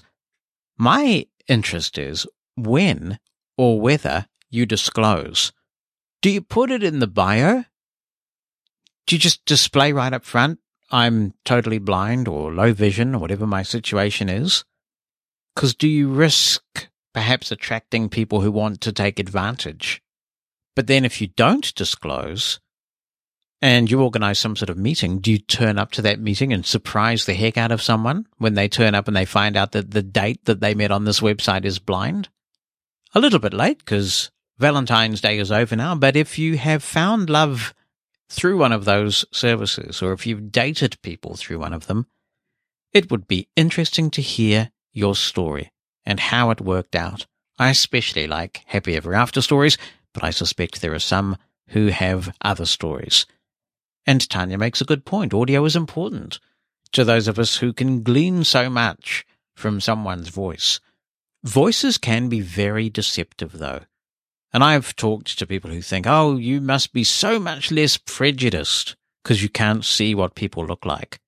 But I think we do glean a lot, not just from the sound of someone's voice, but whether they speak properly, have good grammar, whether they use bizarre inflections. Would you date someone that said like all the time? I certainly wouldn't if I were in the dating business. So I think maybe we are just as superficial overall, perhaps just in different ways. Anyway, if you have any thoughts on online dating experiences, or what for you would constitute your optimal online dating experience, and if you've tried any of these sites, how accessible are they? Do they exclude blind people by being too visual? This is something I don't know anything about, but I'd like to learn from your experience. 864-60-MOSEN is my number. That is in the United States, 864-606-6736. Drop me an email, jonathan@mushroomfm.com. Hi, Jonathan. Today you have a lab animal on the show because I am participating in a corona vaccine trial. This is a standard, double-blind, controlled medicine trial. First question, what do you think of the word double-blind in this context? I don't mind it, but I assume you do mind it. So how should we call such a trial in the future? Anyway, that discussion aside, it means I got an injection, either with the real experimental CureVac vaccine or a placebo. And a placebo, that's a fake medication which does nothing. So half the participants get the real experimental drug, half the participants get the placebo. Participants give blood samples and have to fill out a diary, etc. And they monitor you for 2 years to see whether or not you get infected with COVID-19. And if you get infected, how severe your symptoms will be. And then they compare the group that got the real vaccine to the group that got the placebo. And then they can report the effectiveness of the CureVac vaccine, which you hear about in the media for other vaccines all the time these days. I read the call for participants and read that this study was taking place a short bus ride away from my house, so I had to consider whether or not I wanted to participate. And to be honest, my legal blindness played a role in that. You do think like, well, can I participate in that? Isn't it going to be complicated? But especially, don't I give them a lot of trouble with guiding me around, filling out forms? Aren't they going to just reject me because they need to be extra vigilant when selecting participants, etc.? Of course, those thoughts are not entirely rational, but it is showing the impact of discrimination and of perceptions of people, yes. I had some other doubts. I don't particularly enjoy needles in my body. There are, of course, some risks involved whenever you participate in a medical study. But yeah, even though I rationally knew that there was no good reason not to participate, I mean, what's the trouble in showing me to the desk or helping me to fill out a small form? And if they provide the form in an accessible format, I will happily fill it out myself. I can fill out a diary, no problem. But nevertheless, it played a role. And, well, when I came to the location, people were very helpful and very understanding, etc. But then I came to the doctor and, sure enough, I got into trouble. The problem was I had to sign the informed consent form, and on that form you have to write down your name and the signature date. And I can't really write my full name or signature date. I have a signature, of course, but normally I either have someone else write down the name and date, or I ensure that it's done by computer. So the doctor called the trial manager and asked if he could write down my name and the date, but no, that was not possible. And in the end, the manager came up with the solution that I wrote it down the best way I could, and that the doctor would include a declaration that the writing was not very perfect, because the participant was partially sighted. At that point, I faced a dilemma. Do I stand my ground and insist that I don't have to write my name and the date, and that I can just place my signature, and that will be a perfectly valid legal agreement, which I think it would be? Or do I just try to write it down? Well, I did the latter thing because I have a little side I can write a bit. It was very intensive. It made me a bit tired and stressed. My blood pressure afterwards was a bit higher than expected, and, well, the whole thing is a bit stressful, but this was one of the things contributing to it. But in the end, I just wrote it down because, yeah, it's sort of an employment situation. You get compensated for it, so if you say, oh, I refuse, then, well, maybe they just put you out. And also, I could reasonably do it. It wasn't that bad. And in fact, it went better than I had expected. So maybe it's also a lesson for me. Maybe I should just do some more training to write down my name. And if I do it 10 or 20 times, it will be easier for me to do. And I will have a much smaller handwriting. And, well, maybe it won't be so bad. I just never do it because I don't have to. But maybe that's also making me lazy and I should just do some training. I know there are blind people writing things on whiteboards when they are giving lectures, etc. So maybe I should just learn more skills. Anyway, I got the injection and the blood sample was taken, and next month I have to come back for the second injection. Perhaps I'm protected against the coronavirus, or perhaps I'm not. I need to fill out a diary in an app, and then I need to indicate which symptoms I did or did not experience every day. And that app was quite accessible. I think they even paid some consideration to accessibility. So it was not perfect. I would have points for improvement, but I'm pretty sure they took it into consideration. Everything was at least labeled and workable. Finally, I should reiterate that the staff at the trial location were very friendly and helpful and understanding. They were definitely very curious about my disability. They asked a lot of questions like, oh, how does that work? Or how do you do this? And the doctor wanted to know everything about how I became blind. And yeah, but that's logical because he needed to understand my medical history to assess whether or not I could participate. That's what they do with every participant. And advocacy is a large part of what I do every day, so I really don't mind being given a podium to explain people how things work. But what's important, they were very open and really tried to find ways to make things work, and we definitely managed. I think I will be a successful participant, and I also felt they really appreciated my participation. It's pretty hard for them to find suitable participants. This is not really for everybody, and well, in the end it went quite smoothly, so I think it's a success story. And well, most importantly, let's hope that this CureVac vaccine will be another successful vaccine that will be employed successfully later. Well, you're a brave man, Tim, but yes, there are a lot of vaccines in the works at the moment, and that is a good thing if we can get more vaccines out there that will be effective. Since you asked me about the double-blind thing, I've been thinking about it while listening to you, and I have mixed feelings about it, because double-blind could possibly be referring in this case to not seeing what you're being injected with, in which case I don't have a problem with it. If it's double-blind because they're using blind to mean you're ignorant of whether you have the vaccine or not, then I do have a problem with it, because I just have a fundamental problem with blind being used as a synonym for ignorance or stupid, as we have covered here. I also do think that there should be a little bit of leeway and understanding of the fact that some blind people may well be able to sign their name, and I think that's a pretty essential skill for us to have, isn't it? Writing your signature on something. But I don't know that a lot of blind people would be able to write today's date. I don't think I could. I don't think I'm that good with print numbers that I could write today's date, I must confess.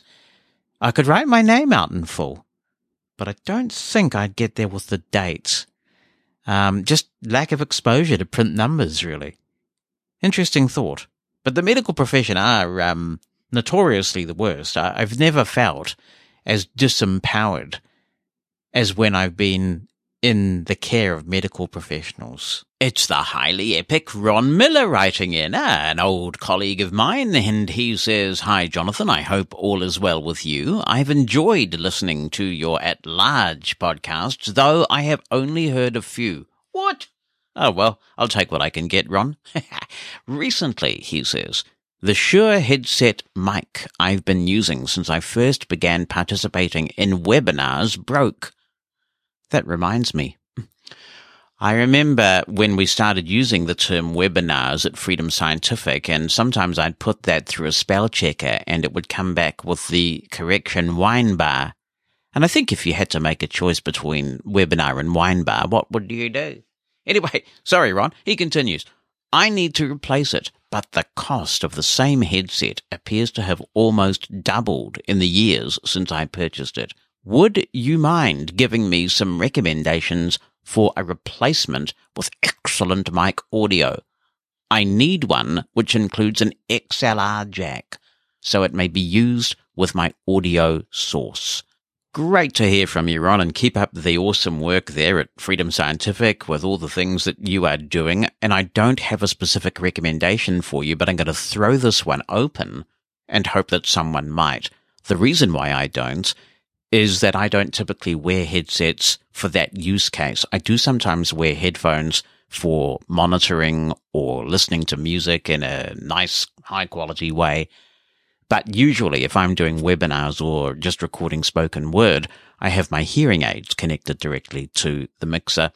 So in that case, what's going into my XLR inputs is the microphone, the Heil PR40 that's on a boom stand. And of course, that could be one option, although I suspect that's a much more expensive option than the Shure headset you're looking at. Just a cursory look on Google and consulting some podcast sources I check seems to indicate that if you do want to go the XLR headset route, then Shure seems to be highly recommended. But if anybody has any recommendations, so we're looking for a headset, just to be clear, we're looking for a headset that has an XLR connector. XLR is a particular kind of plug, so we're not talking USB. And if you don't know what XLR is, you probably don't have it, and you probably don't have the kind of gadget that Ron is looking for. So can you help Ron Miller out? Go! 1-864-60-MOSEN. Give us a call in the United States. That's 1-864-606-6736. You can attach an audio clip. That audio clip could be recorded with said XLR headset that you are recommending. That'd be good. Or you can write an email down, send it into jonathan@mushroomfm.com. Greetings, Mosen at large listeners. This is Stan Luttrell in Medford, Oregon. A little update for you for those that are interested. In the last couple days, there has been an update to Studio Recorder. For those of you that use that program, you can feel free to download the update. And I think the update's interesting, although I've heard some people have had some issues, but there are always issues with any software update. And another thing I wanted to mention, you asked about what scan and read programs people used on their computers. Because, of course, we have so many options on our iPhones, but I use the Seeing AI option mostly on the iPhone, but when I work with Windows, I use a couple of different ones. Actually, I've used many of them. I used to use OpenBook, and then I changed and used Text Cloner Pro. I don't even know if it's still around, from Premier Assistive Technologies. And then, most recently, over the last several years, I've used DocuScan Plus from Serotech. And I really love that program. I use that, and it does what I want it to do. I have several statements stored on there, so it does what I need it to do. Hello, Jonathan and fellow listeners. It's Gary here. Just a quick one. I am looking for an app that'll clear the cache on my phone because there's a huge amount of clutter. If you take Facebook, for example, that works on the web, but yet when you install the app, it's maybe, just to say, for example, 200 megs or 100 megs. And in a few months, it's 400 megs in size. Now, I would like to find something to clear all that extra clutter. Somebody recommended Magic Cleaner, but unfortunately, that is not available in my app store. So if there's anything that anyone that can suggest, I would really appreciate it.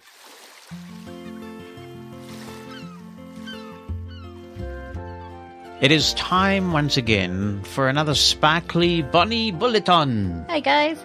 Welcome back. Hello. We didn't have you last week on I the know. show. I was at the NFB of Massachusetts virtual convention. You were sleeping by then, actually. No, actually, I was still awake. Oh, right I then. think. All right. No, I was there fine. for quite a while. I think I Fine. was there till like 9 or 10, maybe. Well, that's very good news. We are also celebrating this cool new feature in the Uber Eats app.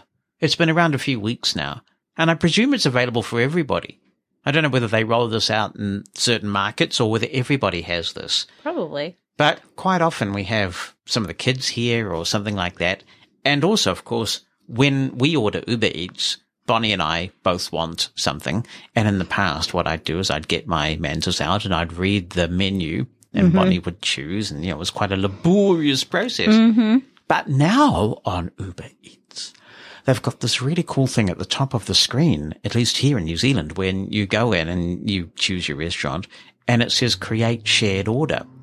And you go in there and you can share your invitation. You could even share it on Twitter and stuff like that, which would be a bit dodgy. Imagine all the people coming in. Oh, gee, all the people ordering food from all over the world. And You can create spending limits and all that kind of thing. So when people are in the same house as you, you can use AirDrop. You can also use text messaging, the usual share options, and send them a link, and it brings them into this shared order.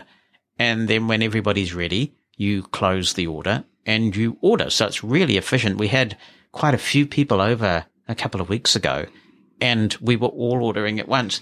Now, Henry, the Wonder son-in-law, was here making big changes to the Mushroom PC. We now have the solid state drive.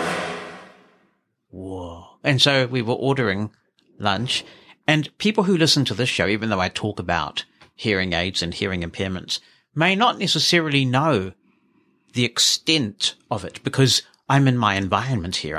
I'm in sort of a custom-made studio, everything equalized for my optimal hearing. But I do miss things out in the real world, and everybody was chatting away and ordering their food. making a lot of noise. And I said, okay, is everybody ready for me to place the order? And I thought everybody said yes, but apparently Bonnie did not. And no one bothered to, reiterate that I had said no. Wrong. Yeah. So I closed the order, hit the submit button, and off we were going. This big order from McDonald's. I must add, I ordered a really cool low-carb version, which McDonald's does a good job of. And then the order was on its way, and then suddenly Bonnie says, what's happened to the order? And I said, well, we've ordered. And she was very irate she was, because she had missed out. She'd missed out on her order from the shared order thing. So we decided, well, the only way around this really, you can't call the order back in Uber Eats. So the only way around it was for Bonnie to create her own order in her Uber Eats app. So we thought, well, ours is obviously going to get here a bit earlier. So we placed the order and we waited, and quite quickly, actually, Uber Eats pinged and it said, Jeff is bringing your order. And it came and it was delicious, and Bonnie's order kept getting delayed and delayed. That's one of the most frustrating things about being an Uber Eats customer, isn't it? That sometimes you just get into this groove where the estimated time gets later and later. And then sometimes it gets so late, they cancel the order altogether. And you think they're going to cancel it soon. And then they cancel it. But anyway, Bonnie's was getting later and later. And then we were absolutely, we thought, what's this driver going to think? Because it got so late that Jeff, the same guy who delivered this mountain of McDonald's for everybody here, then was delivering Bonnie's McDonald's to the same address. And we had Henry greet him again. Yeah. So Henry went down. But apparently he was just totally cool about that. Well, he was walking away. He was walking away. Yeah. He didn't sort of... And apparently he had a hearing impairment. He had hearing aids too. Yeah. Yeah. So now, whenever we use this really cool new feature, and I do recommend it if you are in a household where more than one of you is ordering Uber Eats, this is such a cool way to do it. But do be very careful that everybody has actually completed their order before you close it off. Yep. Yeah. Or you will be in the dog box like me. Yep. And then the next day I didn't get whatever part of my order. They didn't send my order, and I had to order again. Yes, you are the Uber Eats jinx. That's what you I are. know. Because the next day, yeah, you're right. I was very careful, careful. And then one of the items in Bonnie's part of the order did not get delivered. Yep. So it was crazy. Yeah. Yeah. It just goes to show. Can't be cooking your own stuff. No. Yeah. Lovely. Thank you so much. Okay. Bye. Bye. To contribute to Mosen at Large, you can email Jonathan, that's JONATHAN, at mushroomfm.com by writing something down or attaching an audio file. Or you can call our listener line. It's a US number, 864-60-MOSEN. That's 864-606-6736. Mosen